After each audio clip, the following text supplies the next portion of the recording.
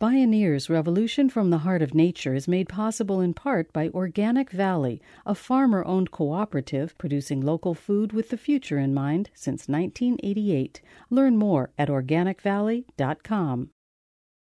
Welcome to the Bioneers, Revolution from the Heart of Nature. The people in the communities we work with recognize that the structure of law was never intended to protect the environment, but instead to regulate its exploitation. They recognize that in order to change the existing structure of law, a movement for nature's rights is necessary. And it's time we heard their voices and joined their cause. It's all alive. It's all connected. It's all intelligent. It's all relatives.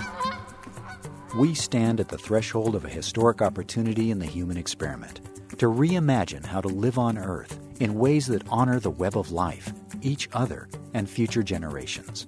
It's a revolution from the heart of nature and the human heart. In this series, The Bioneers, Revolution from the Heart of Nature, we celebrate social and scientific innovators with breakthrough solutions for restoring people and planet, creating a future environment of hope.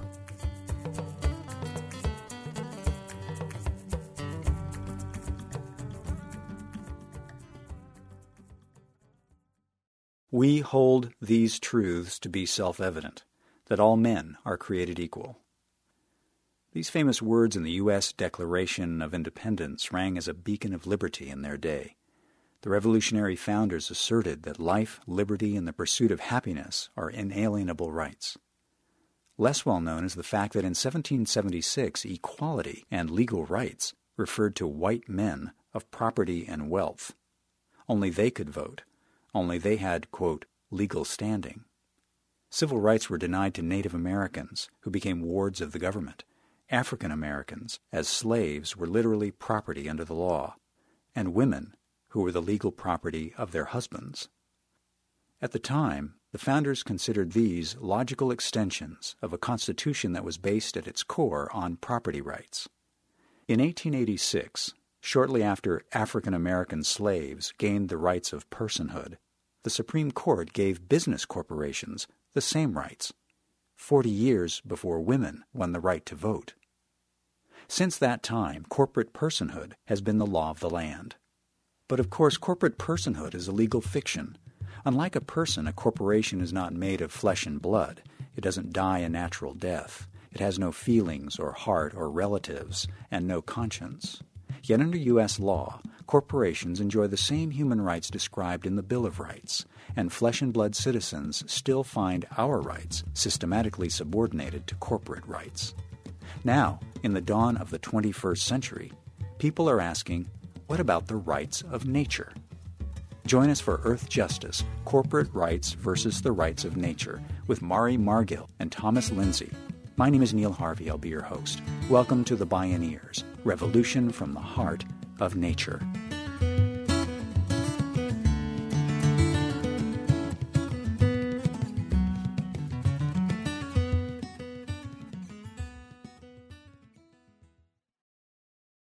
What are the rights of nature under a property rights constitution? Do rivers, mountains, whales, or ecosystems have inalienable rights that guarantee their interests? If nature had rights, what would it demand from us? And what are our human rights worth if we destroy the healthy, functioning ecosystems on which all life depends? In the 21st century, is it time to move from a Declaration of Independence to a Declaration of Interdependence? Forever in this country, as well as in Western law, nature has been held to be property. Nature is property. If you own a 10-acre piece of land, you have a deed to it, the law authorizes you, in fact encourages you in some ways, to actually destroy the ecosystems on that piece of land. Thomas Lindsay, a Washington state-based activist and attorney, is co-founder of the Community Environmental Legal Defense Fund. CELDF is a nonprofit public interest law firm providing free and affordable legal services to grassroots groups and municipal governments. It develops creative legal strategies for democratic control over corporations. Lindsay is part of the innovative team that leads democracy schools across the United States. He and his colleagues provoke critical thinking about corporate personhood and sound the call for the rights of nature in the United States and beyond. we've tried to build an environmental movement on the basis of nature as property. That's what we've done. And so the environmental regulations and laws are all based on Congress's authority under something called the Commerce Clause. And in fact, when Congress has passed the Clean Air Act and the Clean Water Act and the National Environmental Policy Act and even the Endangered Species Act, they're all done under the Commerce Clause authority, which essentially says that nature is commerce. And you'll see this in weird ways, like with the Clean Water Act. One of the key decisions for the Supreme Court was to decide when is a body of water a waterway under the Clean Water Act and therefore subject to its protections. And because the Clean Water Act was passed under the Interstate Commerce Clause, the court developed something called the Reasonable Bird Rule, which held that if a bird flying between two states would actually land on the body of water, then that body of water becomes protected under the Clean Water Act because it was passed under the authority of the Interstate Commerce Clause. Hard to make this stuff up. But in other words, they look for a commerce component to even decide whether the environmental law covers it or not, covers that particular situation, or that in that situation, the body of water.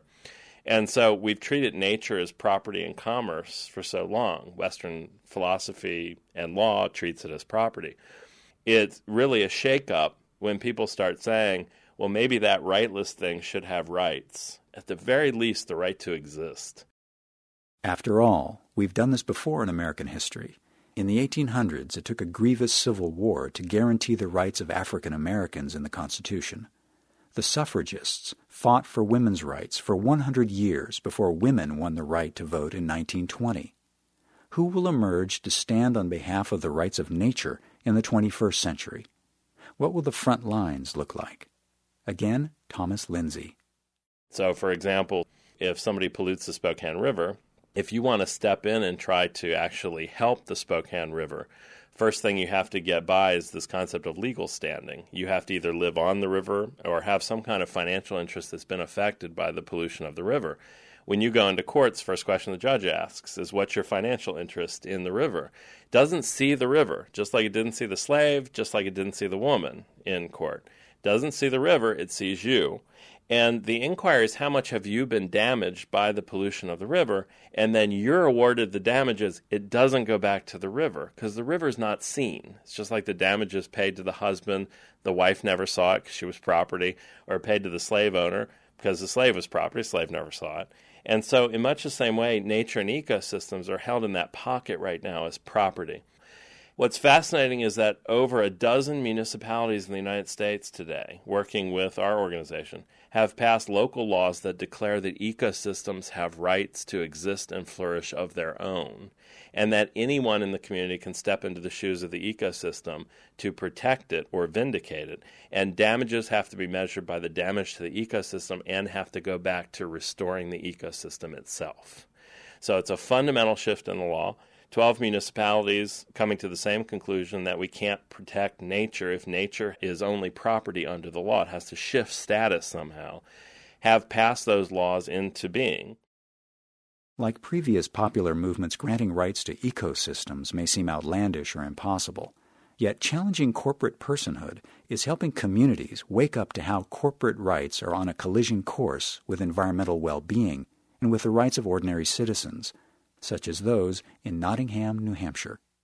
The people of Nottingham had fought for 7 years to stop USA Springs from coming in and privatizing their water. They appealed permits to the State Department of Environmental Services. They circulated petitions. They lobbied their state legislature. They held protests, and they filed lawsuits. They did everything right through conventional environmental organizing, but somehow they still weren't winning. Mari Margill works with Tom Lindsay as the Associate Director of the Community Environmental Legal Defense Fund. She recalls how the citizens of neighboring Barnstead caught wind of the struggle in Nottingham. At a democracy school in Barnstead, a town official asked why the state environmental agency seemed more interested in granting permits to corporations to take their water than helping people in the community to protect it. Mari Margill. Turns out, as we cover in the democracy schools, there is a reason why that is. Over 100 years ago, the first regulatory agency, the Interstate Commerce Commission, was created at the request of the railroad corporations. the Walmarts of their day. As the U.S. Attorney General Richard Olney told the president of Burlington Railroad back in 1893, the agency, quote, is or can be made of great help to the railroads. It satisfied the popular clamor for government supervision at the same time that supervision is almost entirely nominal, end quote. He went on to say that the agency acts as, quote, a sort of barrier between the railroad corporations and the people, end quote. As one Barnstead resident put it, it seemed as though nothing had changed in over 100 years. To the folks in Barnstead, it seemed that if they took the path of Nottingham, it was only a matter of time before a corporation came along and took their water.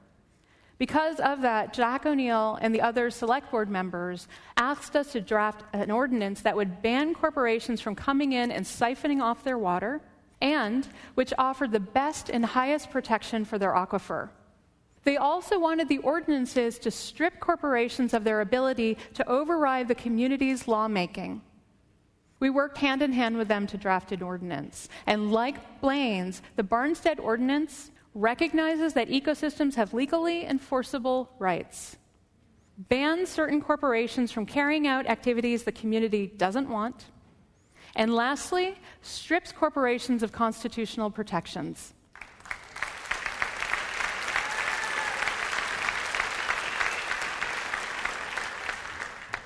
Adopting the ordinance at a town meeting by a vote of 135 to 1,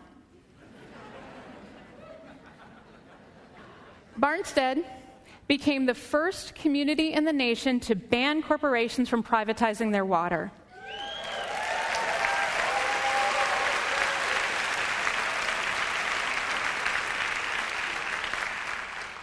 Folks struggling to protect their water in neighboring Nottingham soon called the Community Environmental Legal Defense Fund. They wanted an ordinance based on the one written by the citizens of Barnstead. Gail Mills, who with her husband Chris became leaders in the campaign to pass the ordinance, explained their decision to turn their back on the environmental regulatory system that they'd fought in for so long. She said, quote, "We have to go out and make our own history and not let others define it for us," end quote. In March of last year, the people of Nottingham made history.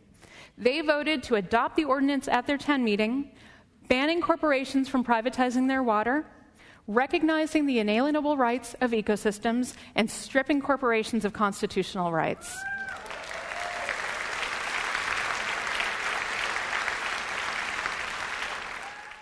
Mari Margill and Thomas Lindsay's work is spreading quickly in New England as communities are increasingly finding their water threatened by Nestle and other corporations. With the assistance of the Community Environmental Legal Defense Fund, another 100 small towns in Maine, New Hampshire, Pennsylvania, and Virginia have passed ordinances to put democratic decision-making into the hands of their citizens. In 24 states across the country, 4,000 graduates of democracy schools are building this movement to limit corporate power over citizens and over nature. When we return, a small South American country is the first to write Earth Justice into its national constitution. This is Earth Justice, Corporate Rights versus the Rights of Nature. I'm Neil Harvey. You're listening to The Bioneers, Revolution from the Heart of Nature.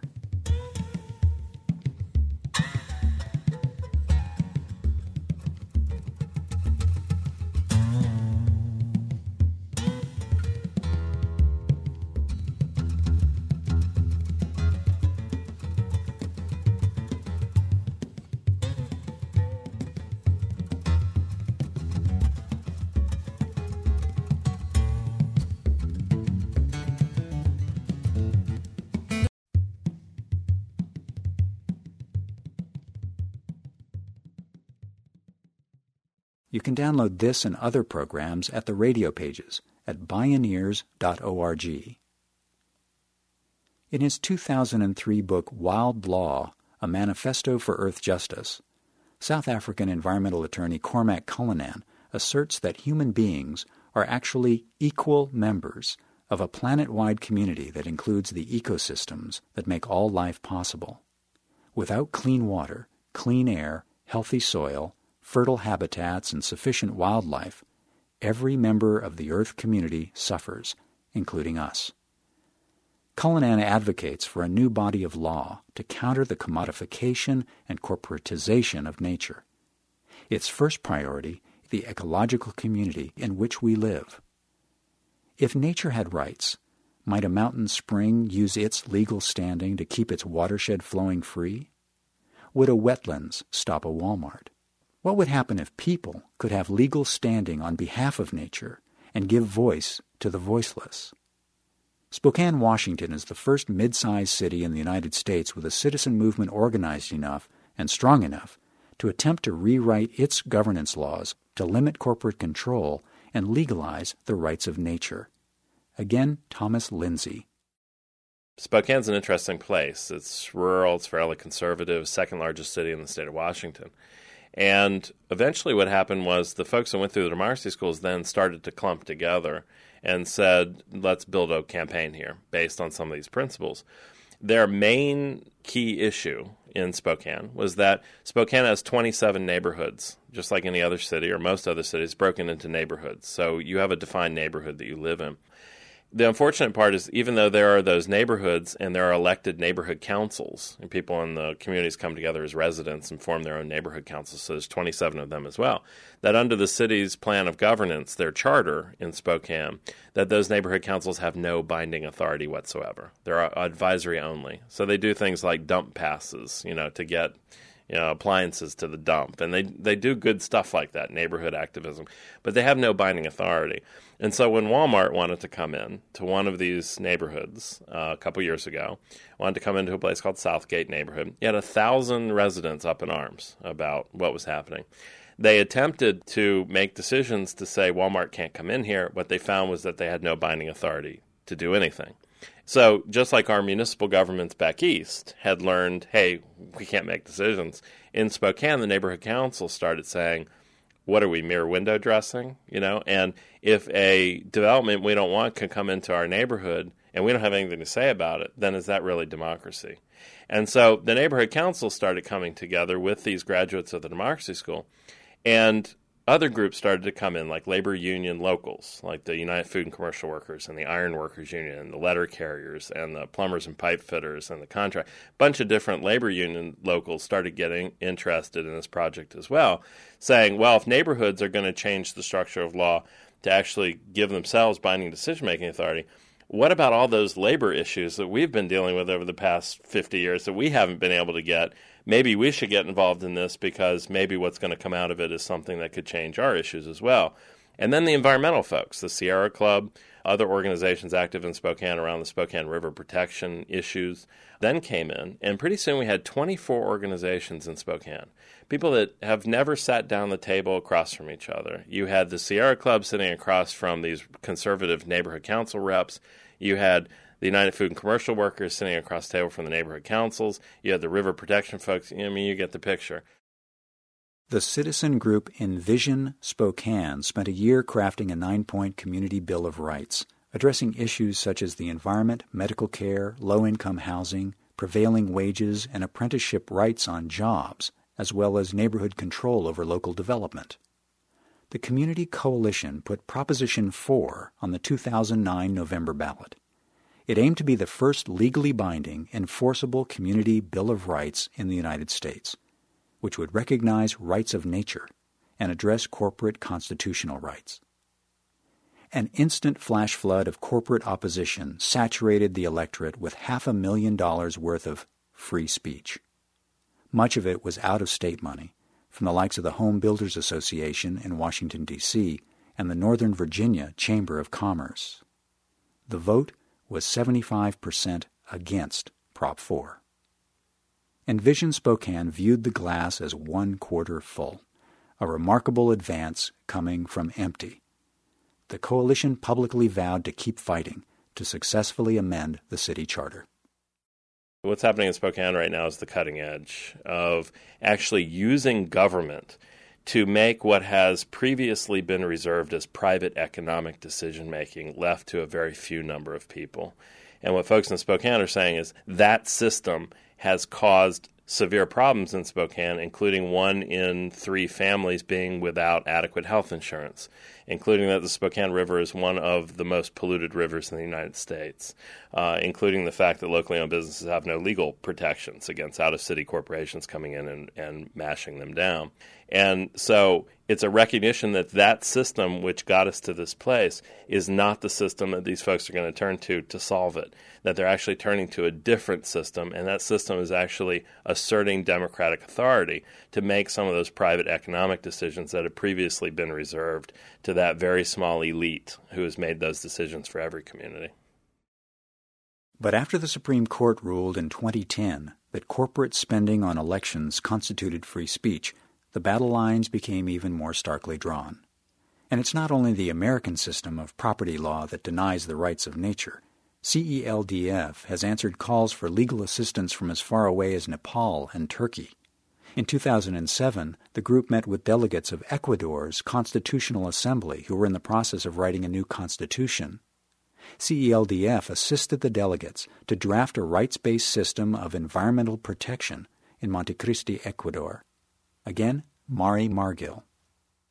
For centuries, the people and landscapes of Ecuador have been exploited by outsiders, and in recent years it was revealed that Texaco had dumped more than 18 billion gallons of toxic wastewater into the Ecuadorian rainforest.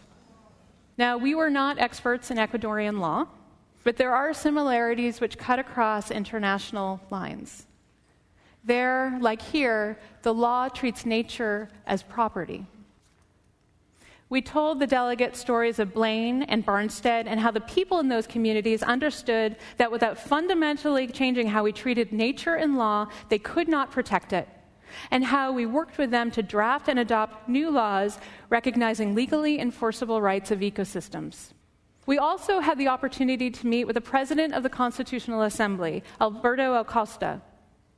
We thought that we'd have an uphill battle, trying to explain to this former Minister of Energy and Mines why communities in the U.S. were adopting laws recognizing ecosystem rights. But before we had a chance to say anything, he told us that to his mind, the law treats nature as a slave, with no rights of its own. We had found a meeting of the minds in one of the most unlikely but most critical of places. We were asked to draft language for the delegates, and over a series of months they shaped and expanded that language, and just over a year ago, the people of Ecuador approved the new constitution, becoming the very first country in the world to recognize in its constitution rights of ecosystems to, quote, exist, persist, regenerate, and evolve, end quote.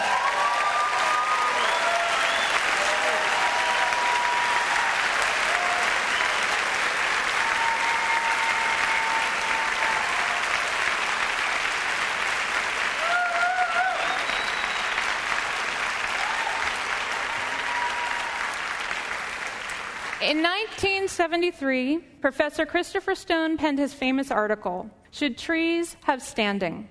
He explained this idea of rights of nature and why it's so hard for us to think about those without rights, the rightless, as possibly having rights, and why every time a movement is launched to recognize rights for the rightless, like the abolitionists did and the suffragists did, the movements and the people involved are deemed treasonous and radical.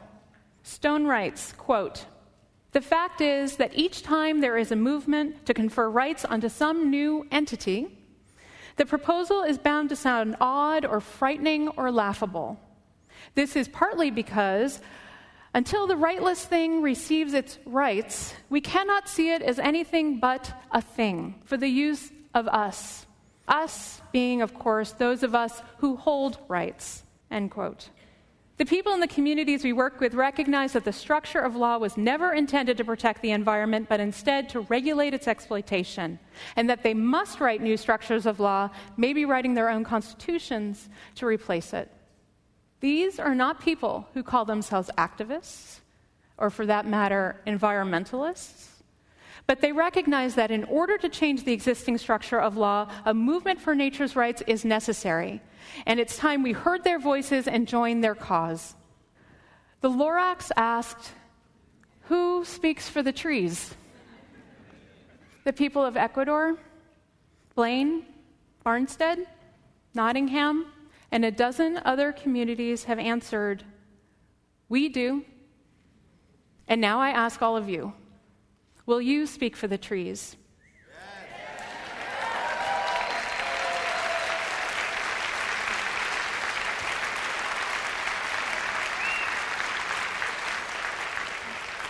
For if not you, then who? And if not now, then when? Thank you.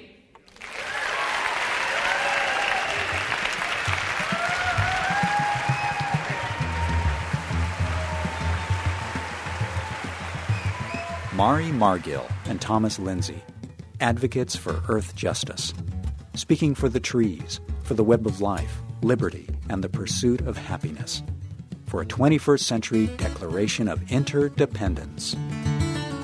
Earth justice, corporate rights versus the rights of nature.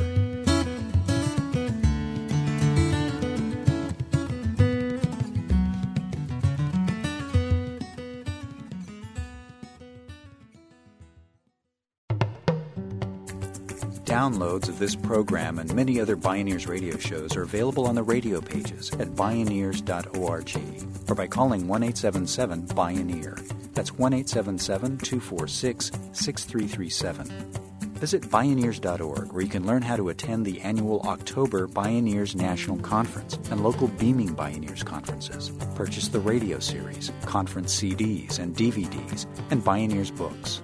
Join the thriving online Bioneers community and become a Bioneers member or make a donation. All at Bioneers.org or by calling 1-877-BIONEER. The Bioneers, Revolution from the Heart of Nature is a production of Collective Heritage Institute. Executive producer, Kenny Ausubel. Written by Catherine Stifter and Kenny Ausubel. Senior producer, Neil Harvey. Managing producer, Stephanie Welch. Production management, Aaron Leventman and Chuck Castleberry. Station relations by Creative PR. Distribution is by WFMT Radio Network. Original recordings were provided by Focus Audio Visual and our interview recording engineer, Jeff Westman. Our theme music is taken from the album Journey Between by Baka Beyond and used by permission of Hannibal Records or Rykodisc label. Additional music was made available by Acoustic Music Records at www.acoustic-music.de. For more music information, please visit Bioneers.org. The opinions expressed in the Bioneers Revolution from the Heart of Nature radio series are those of the presenters and are not necessarily those of Collective Heritage Institute, the underwriters, or this radio station. My name is Neil Harvey. Thank you for listening.